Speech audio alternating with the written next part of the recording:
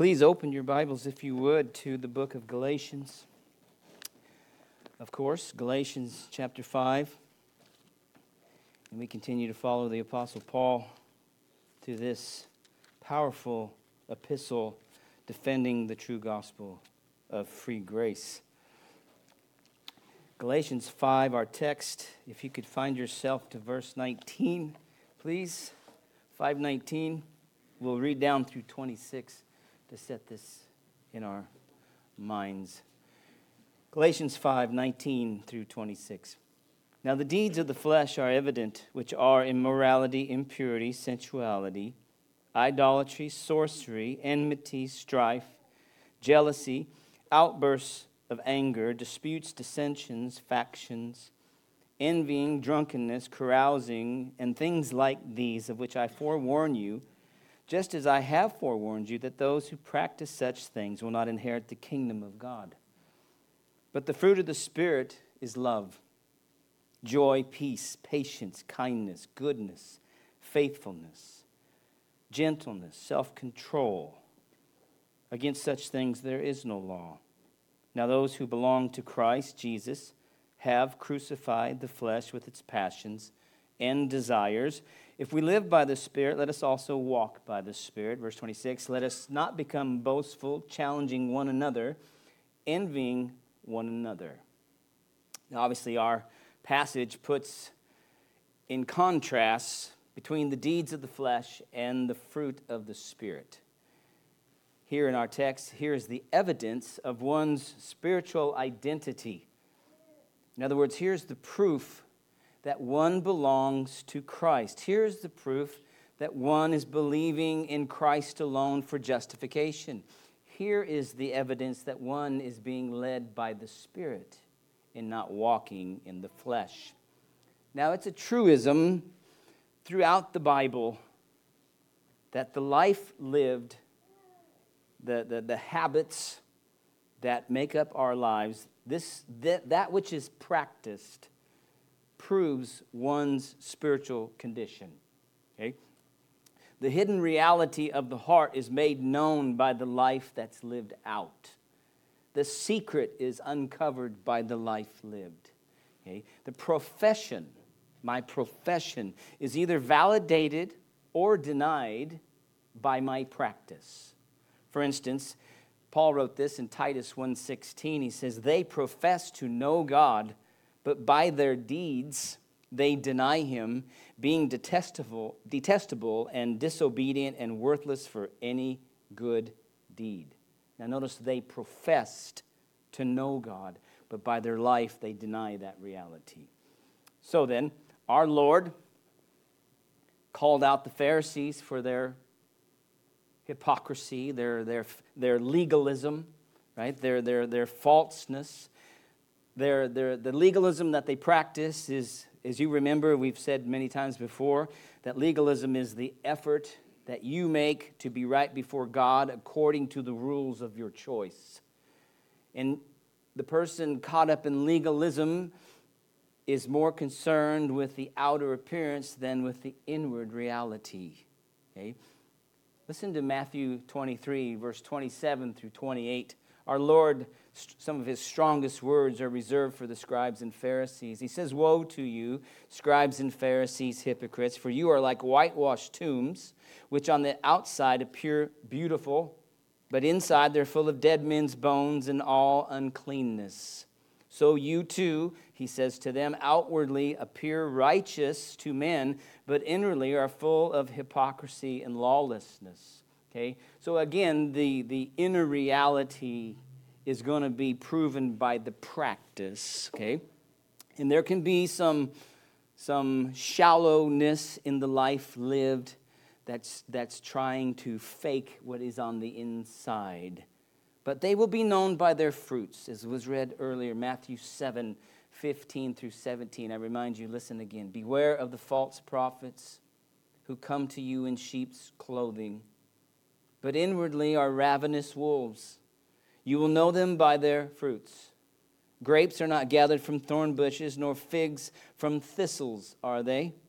So as every good tree bears good fruit, but the bad tree bears bad fruit. If you notice there, grapes are not gathered from thorns because they're not of the same nature. Thorns produce thorns, grapes produce grapes, like begets like, okay? Jesus went on to say this in Matthew 12. Again, just reminding us that the life practice proves what's really inside. Either make the tree good, Matthew 12, 33 through 34, and its fruit good, or make the tree bad and its fruit bad, for the tree is known by its fruit. You brood of vipers, he says, how can you, being evil, speak what is good? For the mouth speaks out of that which fills the heart. Okay? The mouth speaks out which fills the heart. Just a few more here, just so you see this is throughout the Scriptures. Proof of regeneration is found in 1 John 4, 7, and 8. Beloved, let us love one another, for love is from God. And everyone who loves is born of God and knows God. The one who does not love does not know God, for God is love. Again, the acid test that one has a true love for God is a love for one another, you see. So the life lived out is proof of what's inside. John 13:35, most people are familiar with this. Jesus says, by this all men will know that you are my disciples if you have love for one another. Again, the practice of loving one another is giving evidence of the inward reality that they are disciples of Christ. Okay.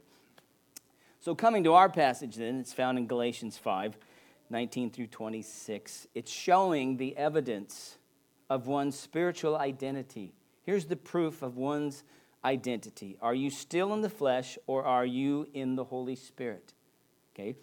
Now, in the context, I remind you that back in Galatians 5, verse 1, this section, Paul begins to apply the gospel to their lives. He's been teaching doctrine and defending the gospel in the first 4 chapters. You come to chapter 5, verse 1, he's now going to apply it to our lives. And the gospel, among other things, in verse 1 is about freedom. It's about being set free in Christ, free from the demands, regulation, rules, and penalty of the law, being set free from sin, from the tyranny of sin. Okay? In Christ Jesus, we have been set free.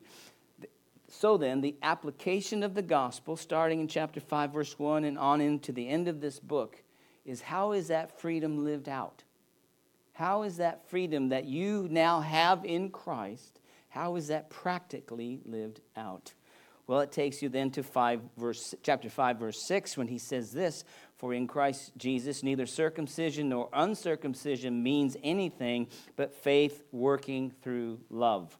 Okay? So the freedom we have in Christ, that faith that we apprehend Jesus Christ and the justification, that faith is not inactive, it's not dormant, it's working, it's active. And so here it is where it says it's working through love. Then you come here to verse 13, just to connect this thread. It says in verse 13, for you were called to freedom, brethren. But notice, it's not for an opportunity to serve yourself, an opportunity to fulfill the lusts of the flesh. It's actually, in verse 13 at the end, through love to serve one another. We have been set free then in the gospel to be each other's slave. This is what he says here.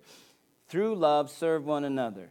This then is the practice of freedom, the practice of liberty. This is the practical result then and purpose of justification by faith alone in Christ alone. The gospel of free grace produces this body, this fellowship, this community of slaves who are willingly submitting one to another and through love are serving one another. And it's a present tense, it's constantly. It is the habit of their life. Okay? Not in perfection. We already know that that's not true. But it is certainly the characteristic, it is the habit, it is the direction of this new life in Christ. This freedom that I have is not for me to fulfill the lust of my flesh. It is to put that aside and to serve you as a slave through love. That's why we've been set free. So then, again, legalism cannot do that. Only grace can do that.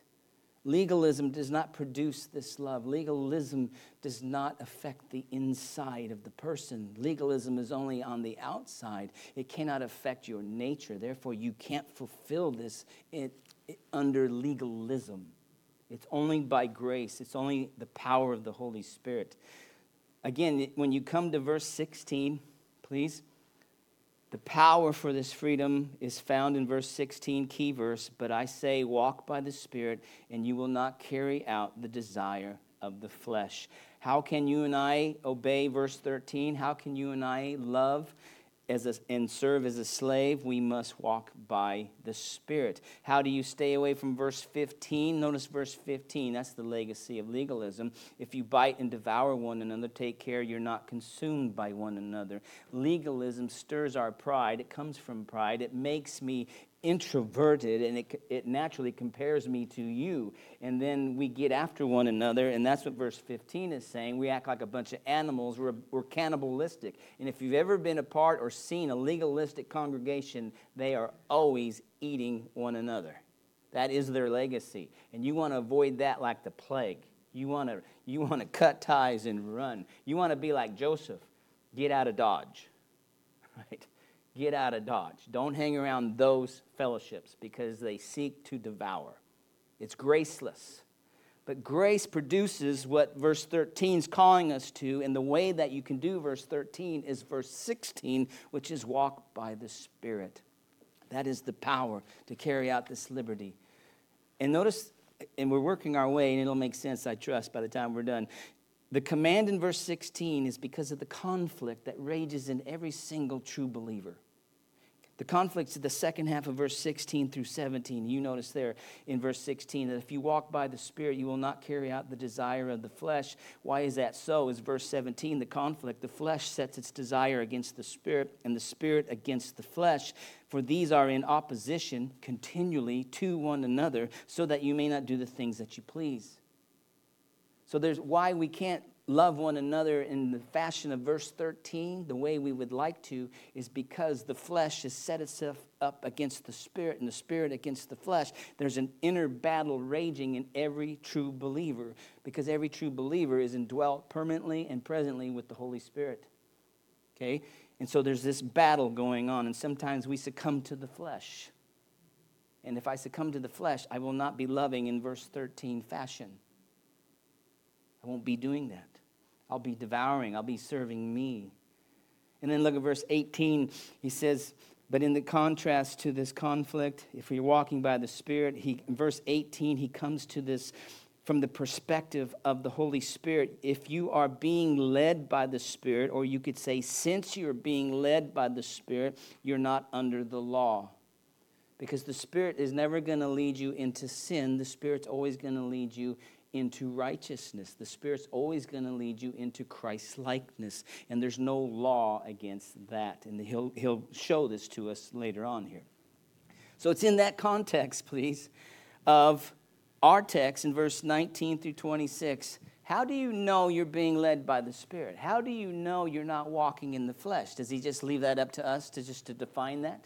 I'm a spiritual person just because I say, and though my life might look like the devil, I'm a spiritual person, right? You might come across those people. Maybe Eddie does on the street a lot. I'm a spiritual person. How do I know that I'm being led by the Spirit? How do I know I'm walking by the Spirit? Well, look at verse 19, please. He says here, now the deeds of the flesh are evident. The deeds of the flesh are evident. Notice what he says in verse 19. He says the deeds, plural. And it comes from a word which means works, acts, activities, operations. Plural because it's each individual. Here are the actions, the operations that come from the flesh. As we know, the flesh is that unredeemed aspect of us that's awaiting the final redemption. It's the old man. It's that which is still under the influence of sin. It's that which battles the Spirit. The product of that old nature, if you will, the old man that's still under sin, is that it leads us into verse 19 and 20. They are evident. They are clear. They cannot be hidden. The deeds of the flesh are evident, which are immorality, impurity, and sensuality. Right? These are the strong cravings of the flesh, of the fallen flesh. This comes from the heart. This comes from within us. Right? Listen to Matthew 7. Listen to this, Matthew 7. Or actually Mark 7, 18 through 23.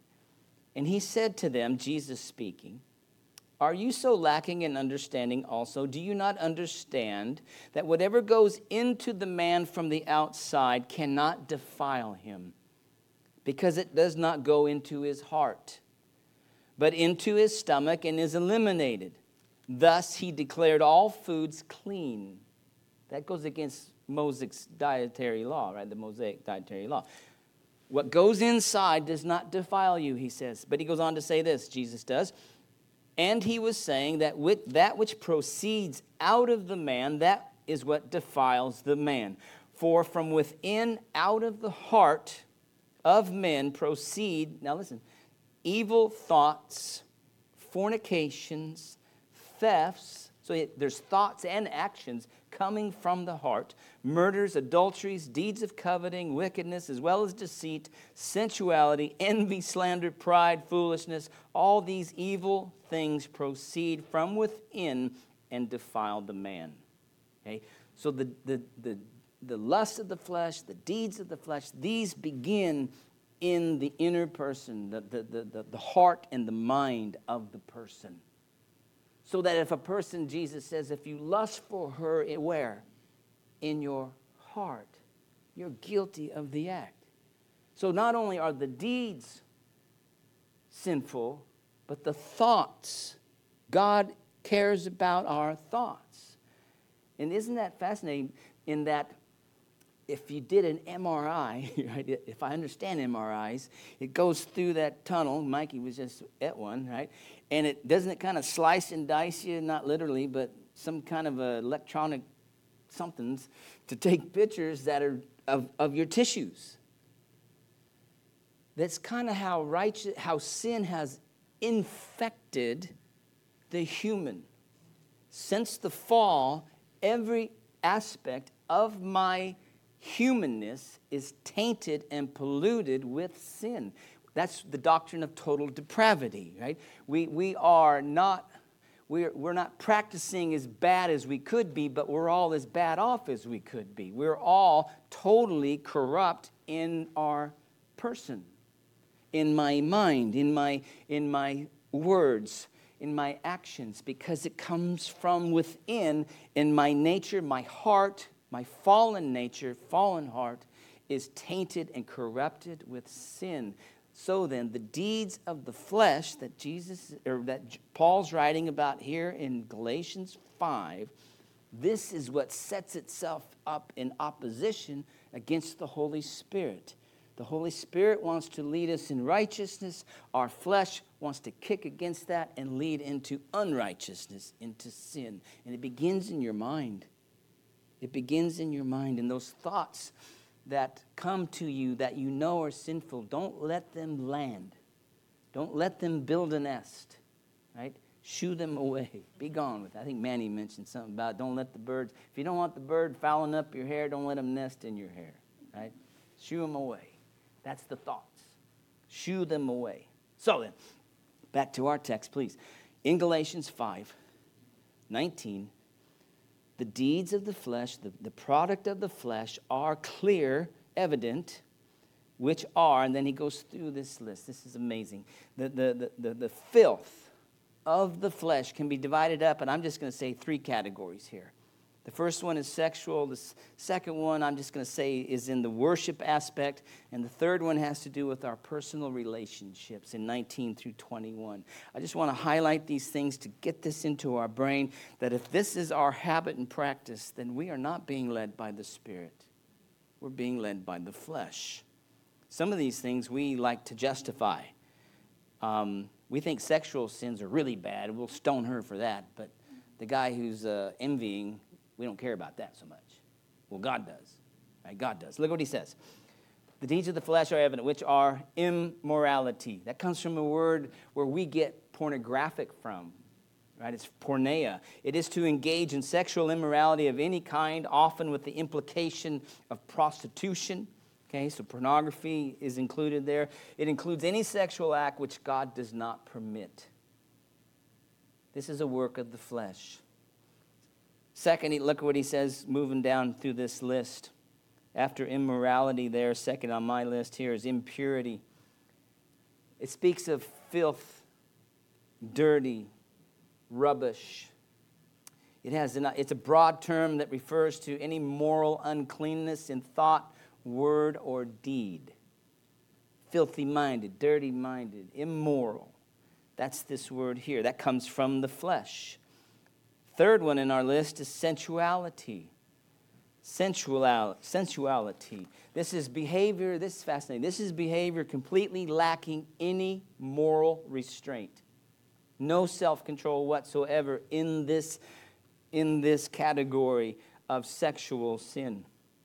It usually has the implication of sexual licentiousness, licentious behavior that's extreme immorality.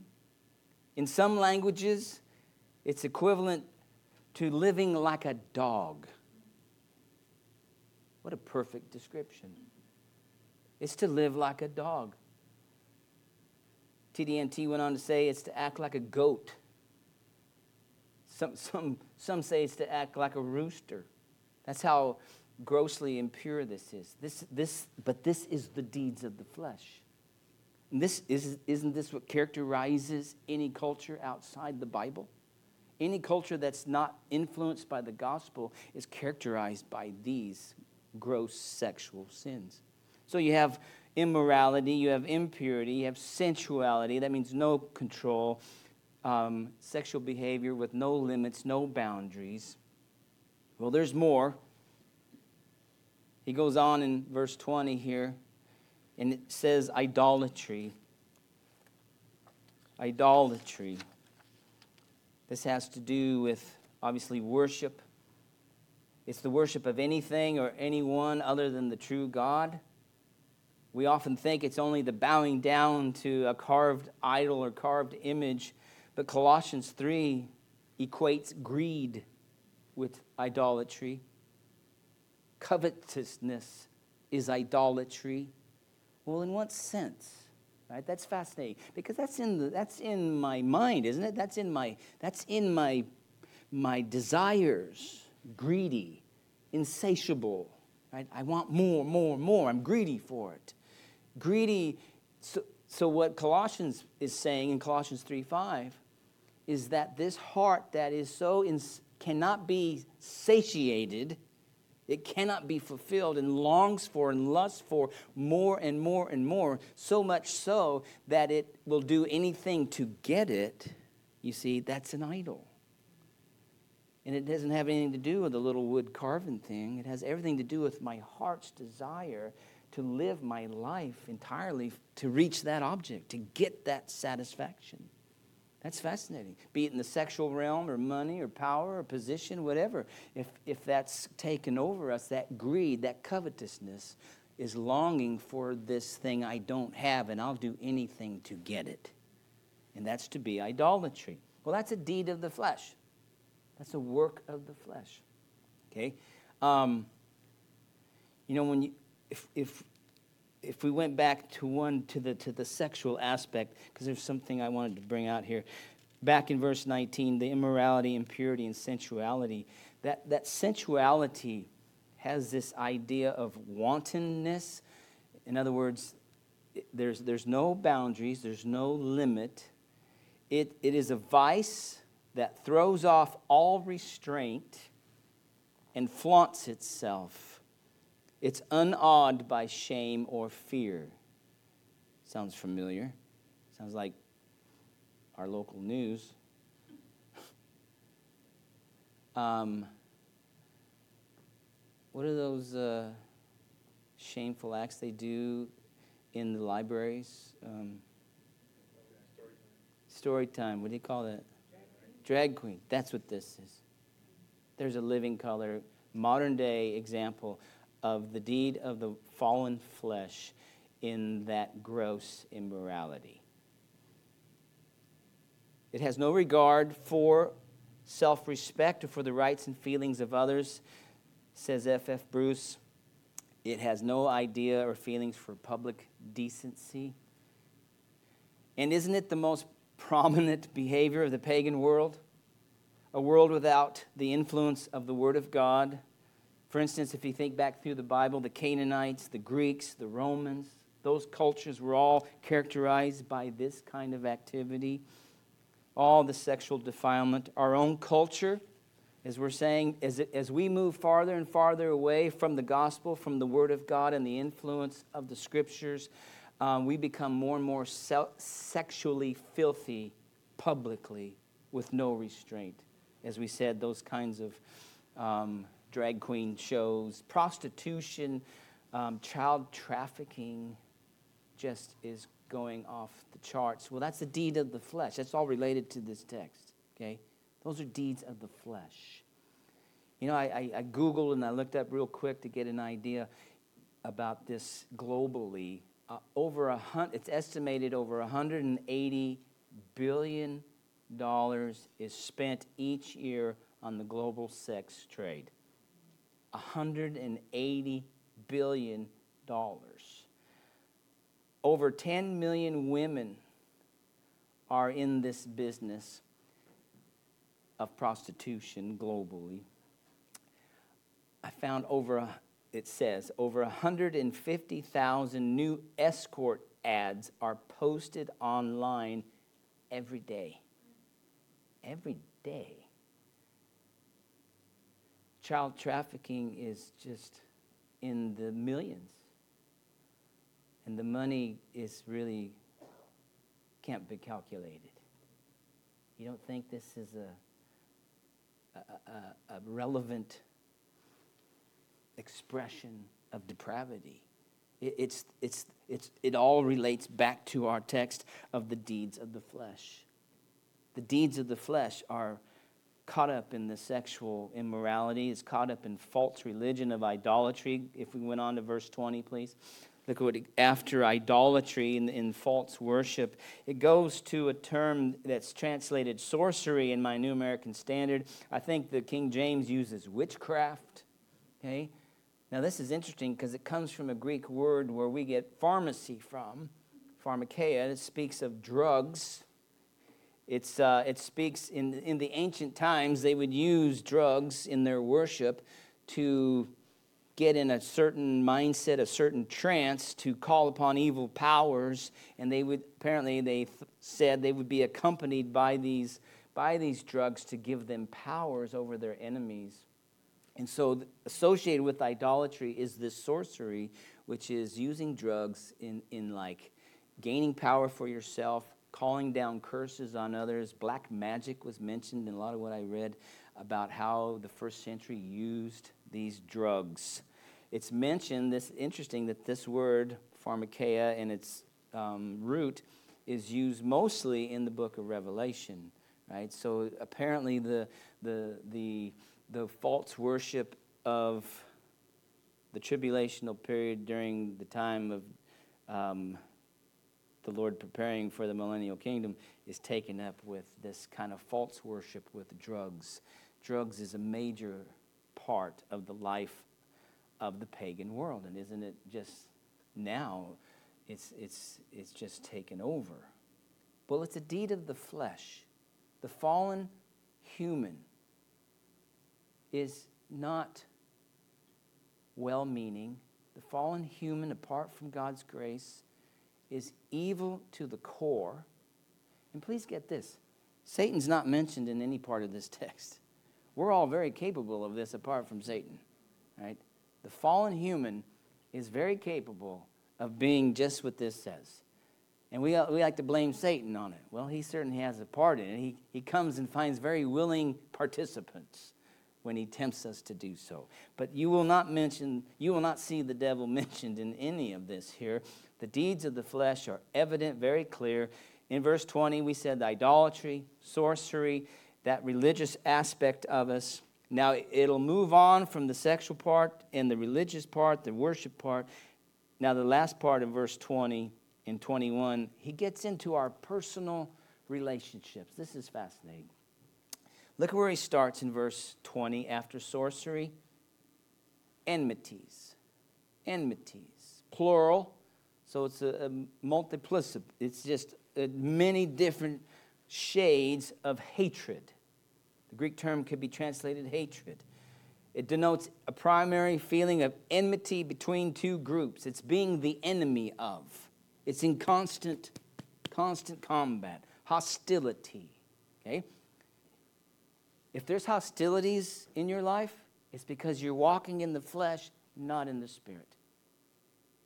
If there is animosity between us and we're going to do battle, right? I guarantee you the Holy Spirit's not involved, right? You've told him to take this one out, and we'll let the flesh get after it, right? He goes on to say this, after enmities, strife. The word could be discord. This is the natural result of hatred. No doubt it's a problem in the Galatian church because he's bringing it up here. When you have legalism, you're going to have hatred and discord because legalism is a part of the flesh. It has the idea connected to this word strife. It has the idea of contention, bitter disagreement, quarrel, arguments. If you're characterized by that, it's because you're not walking in the Spirit. Jealousy, he moves on, please. Third, and we'll blast through these. Jealousy is this intense negative feeling over another's achievements or success. This is not godly jealousy, but fleshly, ungodly jealousy. This jealousy is to resent the success of others. There is this I can't stand that you got something better than I, or someone said something to you that I wish they would say to me, and so inside I'm seething.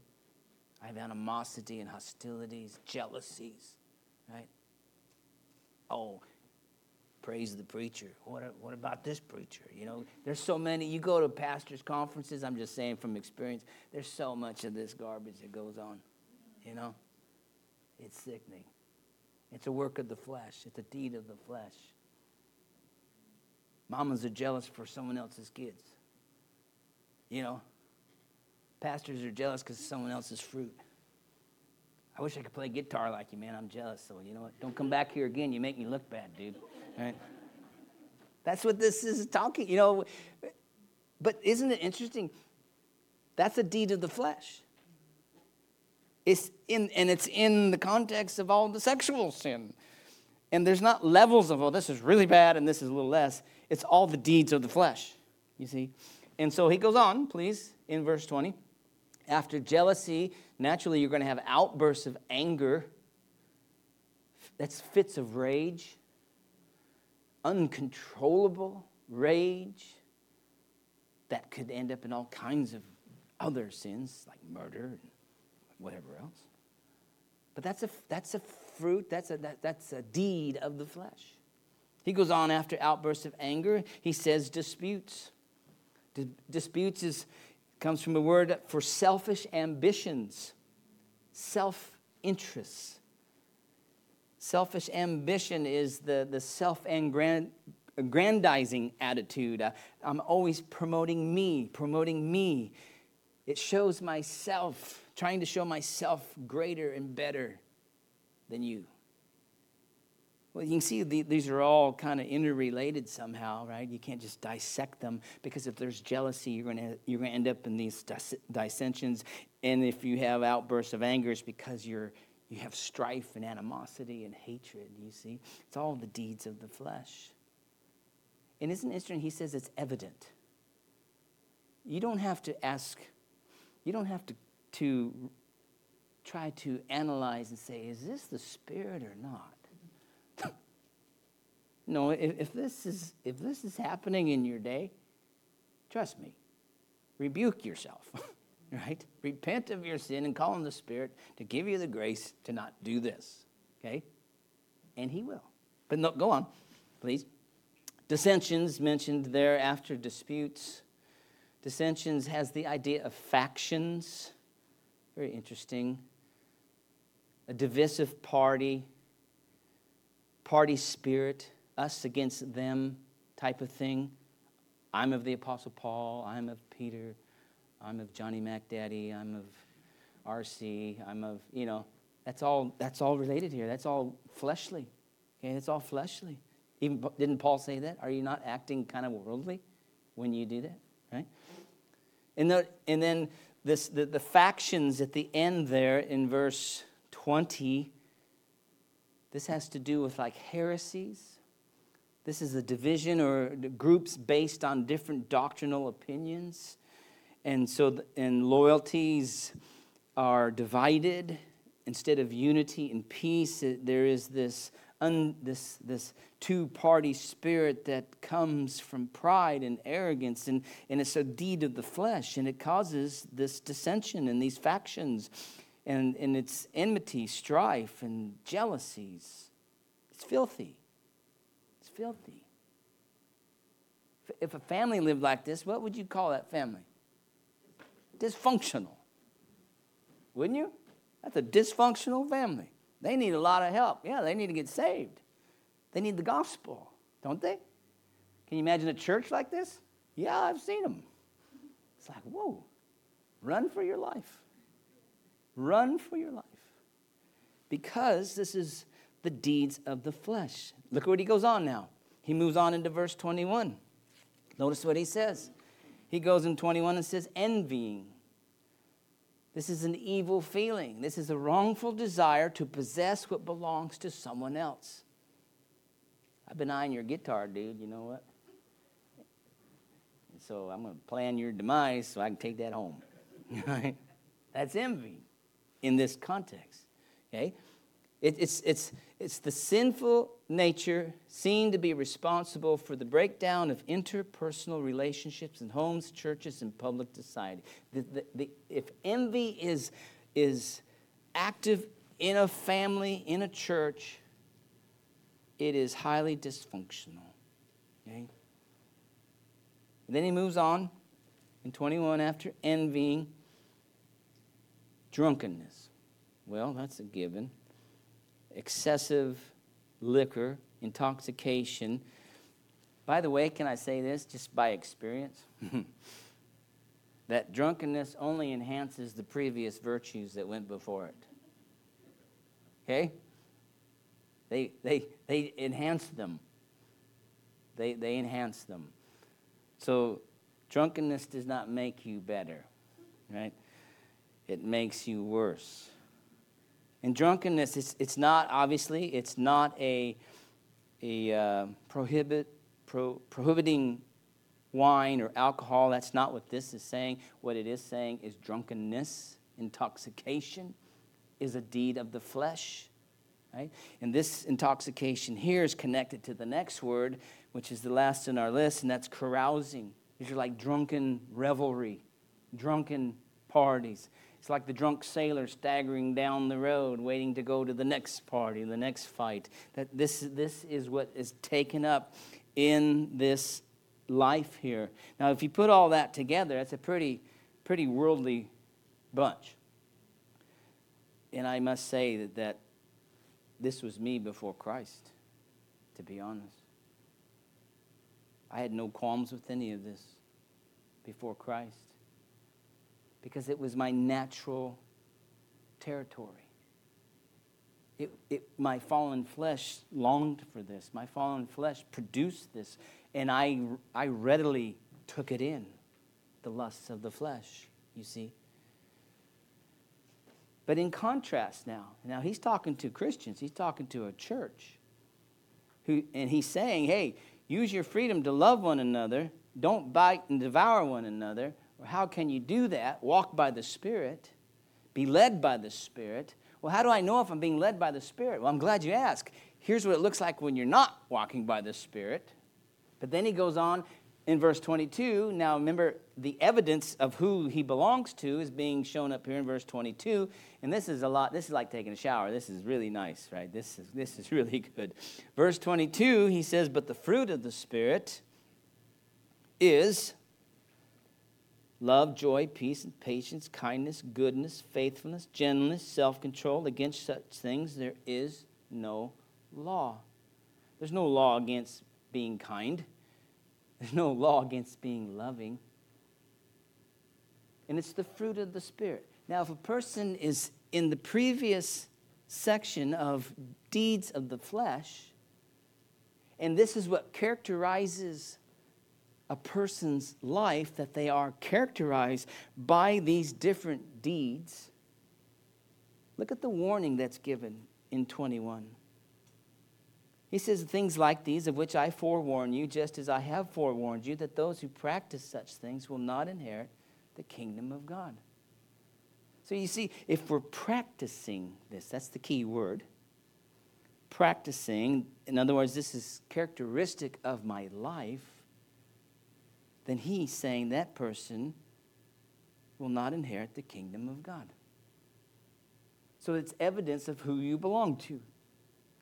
If your life is characterized by this, and I think it's important, and I really want to make this effective to us, and I don't want us to just blow over this, because it's in the text, it's very serious.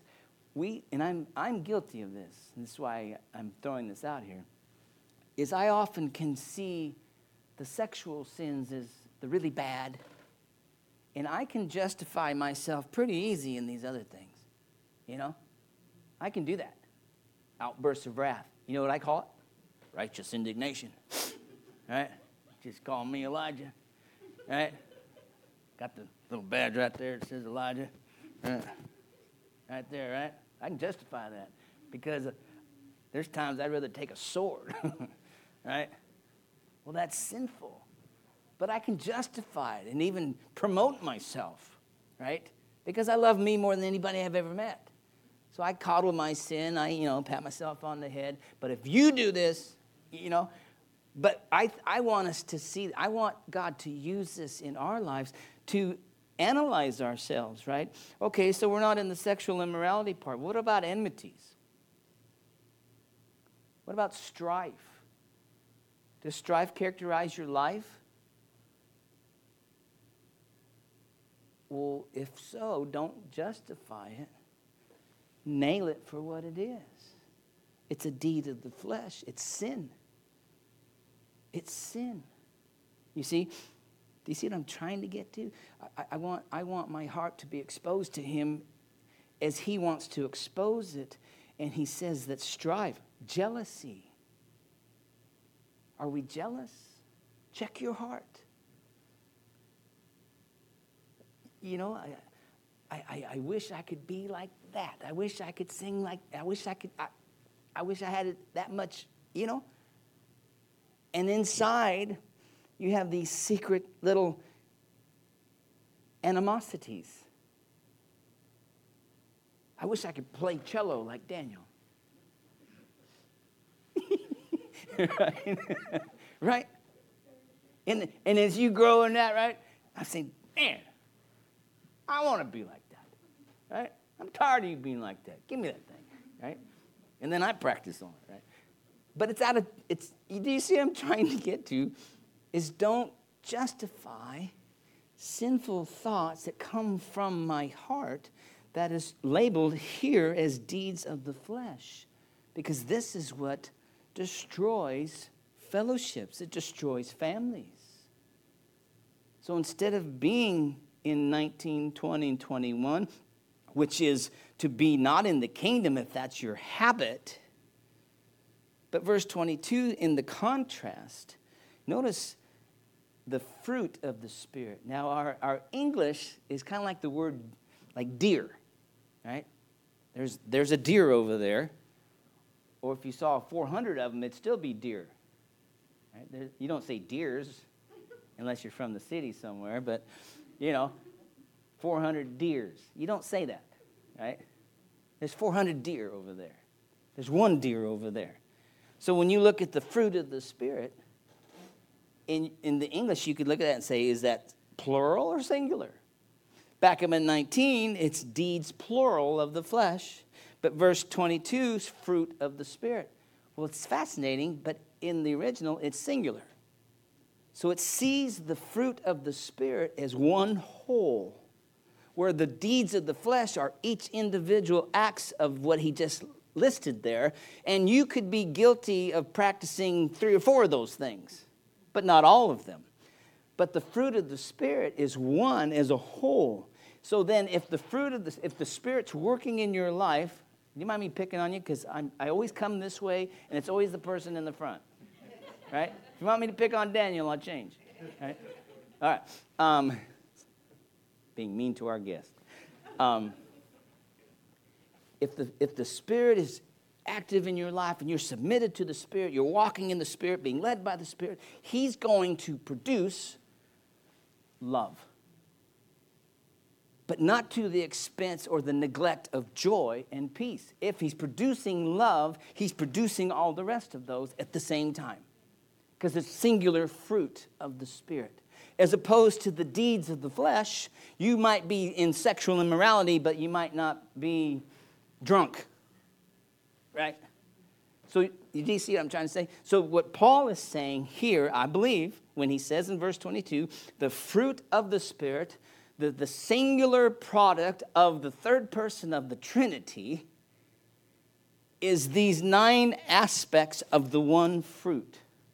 In other words, if Jesus Christ is the perfect personification of the fruit of the Spirit, did he lack any of those? When he's being loving to you, was he not being kind? Was he, he was all of these all at the same time at the max. And that's who the Spirit, is producing in your life and mine, is making us more like Jesus Christ. To be more like Jesus Christ is the fruit of the Spirit actively working in your life, producing love, joy, peace. Now, it's not going to be at the maximum level because we're growing as we grow in Christ's likeness in our surrender to the Spirit's work. But if he is, think of this. How do you know? This, no, might be blasphemous. How about use your sanctified imagination. That's a tree. Okay? Now, Rebecca, tell me what kind of tree that is. Exactly, you don't know. Until when? It starts producing fruit. Because I'm not a farmer, right? I'm not familiar with trees, so I could go by an apricot tree and when it's dormant and say, wow, there's a tree. I don't know what kind of tree it is, but it's a tree. Farmer could tell you, but I'm not a farmer. But anyway, so the tree is only revealed when it produces fruit. The Spirit, do you see? Who are you following will come to the surface. Your life will prove who you're following. No matter what you tell me, you can profess one thing and live like this, and your profession is false. You see? Am I walking in the Spirit? Well, let's see. Is your life characterized by love, by joy, by peace, shalom, peace with God, but peace this way? I think he's looking this way, man. Right? Because he's contrasting legalism. Legalism cannot do verse 22. Legalism only does 19 through 21 because it's a work of the flesh. It has no power over the flesh. Remember in 13, you were called to use your freedom through love to serve one another. Well, look at the first aspect of the fruit of the Spirit in 22 is love. The Spirit produces this in my life. He produces joy. Joy. Joy. Not faked stuff. This is deep down in your soul, the result of the working of the Spirit of God in your soul. Producing a joy that cannot be calculated. You cannot comprehend how this person in this situation can be joyful. Because it's a gift of God. It's a work of the Spirit. You surrender to him, and he produces that. That's what he's saying here. If you're led by the Spirit, he's active, you're passive. He's producing this. You don't all of a sudden say, I'm going to produce joy. No, you surrender to the Spirit, and he produces joy. While he's producing love. Look what else. While he's producing peace, shalom, and patience. Patience. The word there, patience, is a cool word. I've lost my notes, but I'm sure I'm found here. I don't know. Yeah. But it has the idea of long suffering with other people who are difficult. It's not patience in a situation. It's you being patient with me. And I'm trying you, I'm testing you. I'm real irritant. But you have the Holy Spirit working in your life. And it's amazing how patient you are with me. You see, that's what this is. As opposed to envying, slander, and bickering, and bitterness. No, it is love, joy, peace, patience. Look what follows. Kindness. Kindness is a great word. It's benevolence in action. Benevolence in action, such as God towards fallen man, right? It's God's kindness towards sinners. He causes the rain to fall on the just and the unjust because it's his nature to be kind. Though he's righteous indeed, but he's kind. He loves his enemies. He does good to those who hate him, right? He does kindness. Does kindness characterize your life? Well, if it does, it's because also in your life is love, joy, peace, patience, kindness, followed by goodness. A lot of these, they're kind of interrelated in some way, This goodness that comes here, this is like uprightness of soul that then reaches out to others. It's a righteousness that seeks the good for others. It's to do goodness to others even when they don't deserve it. That's the Spirit's work in our lives.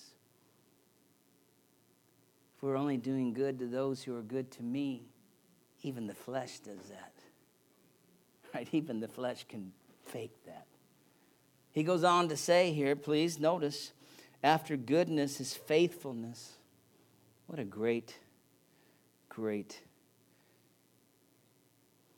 attribute, if you will. To be faithful. God cannot be otherwise. God is faithful perfectly. God is faithful to his own.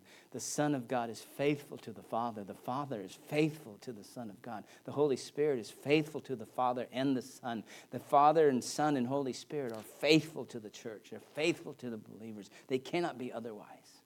It is a quality. It is an aspect of God that is true of those who belong to God, who are being led by the Spirit. That's awesome. To be faithful, what a text. What a cry of our heart. And Lord, make us faithful. Make us faithful. It's a fruit of the Spirit, praise God. And then from there he goes to gentleness. Please. 23, verse 23, gentleness.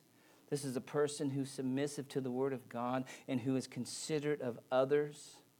Even when discipline is needed, to be gentle. Gentle at heart, gentle in spirit. Next week in Galatians 6, that the same idea is mentioned. Those of you who are spiritual, restore such a one in gentleness. That's what here you are. The fruit of the Spirit is this gentleness. What would be the contrast to that is harshness, right? A harsh, abrupt way. If you've ever been around harshness, or if you've ever been harsh yourself, you know exactly what this is. I've been harsh before. And I probably will tomorrow. I hope not. But people who are characterized by this love and joy and peace and patience and kindness and goodness and faithfulness, they are showing that they are regularly under the influence of the Holy Spirit. Okay? Which gives evidence that they are justified by faith in Christ. In verse 23, let's finish here. He says self-control. This is self-mastery. It no doubt relates to the curbing of the fleshly impulses that have been just described. It suppresses them, and it deals even with the thoughts. This is impossible to attain to apart from the Spirit of God. It's impossible to suppress the deeds of the flesh apart from the Spirit of God. Okay? So it's evident in our lives that we are living this out, the fruit of the Spirit. And he finishes in 23 at the end there. He says, against such things, the things just mentioned in 22 and 23, there is no law. There's no law against love. There's no law against goodness and kindness. Right? And then he closes in 24 through 26 after showing the contrast between the spirit, the flesh and the spirit, and showing that the power to live out freedom is to walk by the Spirit. Notice where he goes in verse 24. He talks of death in verse 24. In verse 25, he'll speak of life. And then he closes in 26 with not to be fleshly. Interesting. Verse 24, now those who belong to Christ Jesus. Right? So here's the provision for victory over sin, because here he's going to show that we do not have to be responsive to the sin nature. Now get this, listen to this. I don't have to sin. I will, as you will. But do you have to sin? I don't have to sin. I could walk by the Spirit. This text in 24 says, I have crucified the flesh with its passions and desires. So technically, don't get me wrong here, I don't have to sin. I will, because I will fall prey to temptation. I will choose to walk by the flesh at the moment and not by the Spirit in these things. But I don't have to. I'm a new creature in Christ. Are you a new creature in Christ? You're a new creature in Christ. Look, this is what he's talking about, I think, in 24 and 25. He says, now those who belong to Christ, who are those? Believers. Right? Those are the justified by faith people. They are the ones, in verse 24, who belong to Christ. What have they done, in verse 24? Have crucified the flesh with its passions and desires. That's interesting. What happens in crucifixion? You die. So look at the tense. Have crucified. Not future, not presently, but it's looking backwards. Sometime in the past there, those who belong to Christ have crucified, put to death, the flesh with its passions and desires. Fascinating. So is this talking about perfection? No, it's talking about the tyranny of sin. This is Romans 6 kind of language, right? This is, your old man has been crucified so that the power of sin has been dealt a death blow. But it's like guerrilla warfare. There's still this temptation. There's still the battle. Because we just read, right, in verse 17, the flesh sets its desire against the Spirit. But I'm no longer like I was before I came to Christ. By coming to Christ, I have crucified my old man. That's the death that we died with Christ. So look at verse 25. He moves on to living. If we live by the Spirit, or since we live by the Spirit, that's every true believer, let us also then walk by the Spirit. What an interesting connection. Since I'm alive in the Spirit, and if you're born again, the moment you came to Christ, the Spirit made you alive. Came and indwelt you presently and permanently and made you spiritually alive. While he made you spiritually alive, your old man was crucified with Christ, put to death. So you're no longer under the tyranny or the power of sin. That's why you're not under the law, okay? But there's still sin resident in the flesh in the sense that there's like guerrilla warfare. And these temptations, and we fall to the temptations. But since we're alive in the Spirit in 25, look at the exhortation at the second half of 25. Let us also walk by the Spirit. Well, this is culminating what he's been talking about here. Since you are a new creature, now live as a new creature in the power of the Spirit. Walk in the Spirit. Verse 25, where it says walk by the Spirit, it's a fascinating text in the sense that it means to walk in line or to keep in step. It's like marching, if you can picture in your mind a great army marching and how perfectly they were in step when they marched. This is what this is saying. Keep in step, keep in harmony with the Spirit of God since you are alive in the Spirit. Okay? Listen to Galatians 2:20. I have been crucified with Christ, and it is no longer I who live, but Christ lives in me. And the life which I now live in the flesh, I live by faith in the Son of God who loved me and gave himself up for me. So Paul says, my old man was killed. When? When he came to Christ. See? When you came to Christ, you were crucified with him. Galatians 6:14, he speaks of it like this. He says, but may it never be that I would boast except in the cross of our Lord Jesus Christ, through which the world has been crucified to me and I to the world. And then he mentions being a new creature in the next verse. He, through coming to faith in Christ Jesus, the world was crucified to him and he to the world. In other words, he's dead to the world that he used to know. He's no longer of the world.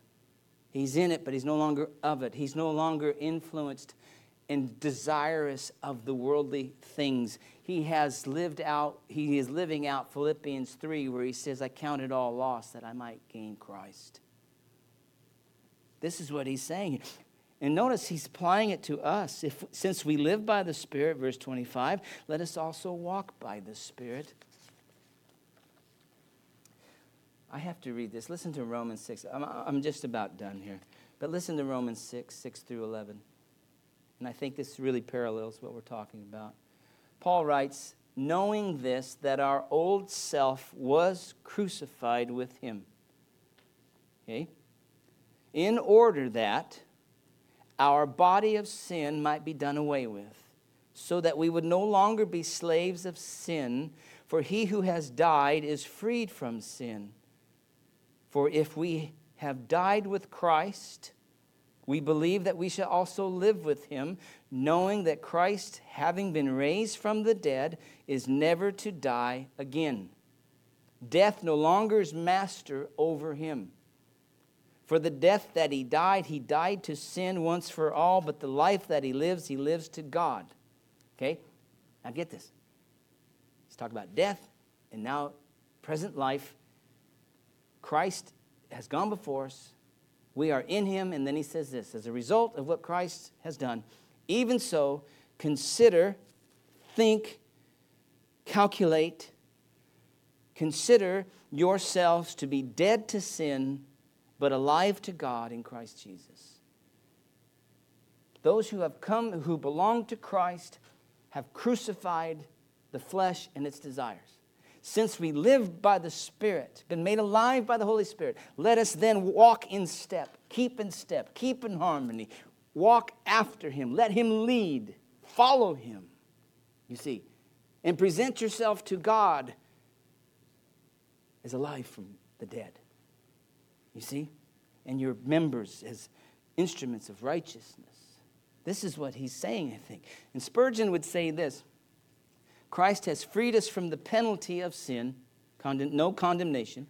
He has freed us from the power of sin, so we're no longer slaves of sin. And we're waiting to be delivered from the presence of sin. That will be final redemption, see? So then, he finishes in verse 26, that if we're going to live by the Spirit and keep in step with the Spirit, he finishes with, let us not become boastful, challenging one another, envying one another. Strange ending, but I think it has to do with the fleshly, living fleshly in this world, and we can become arrogant of our spiritualness, our spiritual maturity, and we challenge and envy. Those are all deeds of the flesh that he mentioned back in 19 through 21. So all this to say, beloved,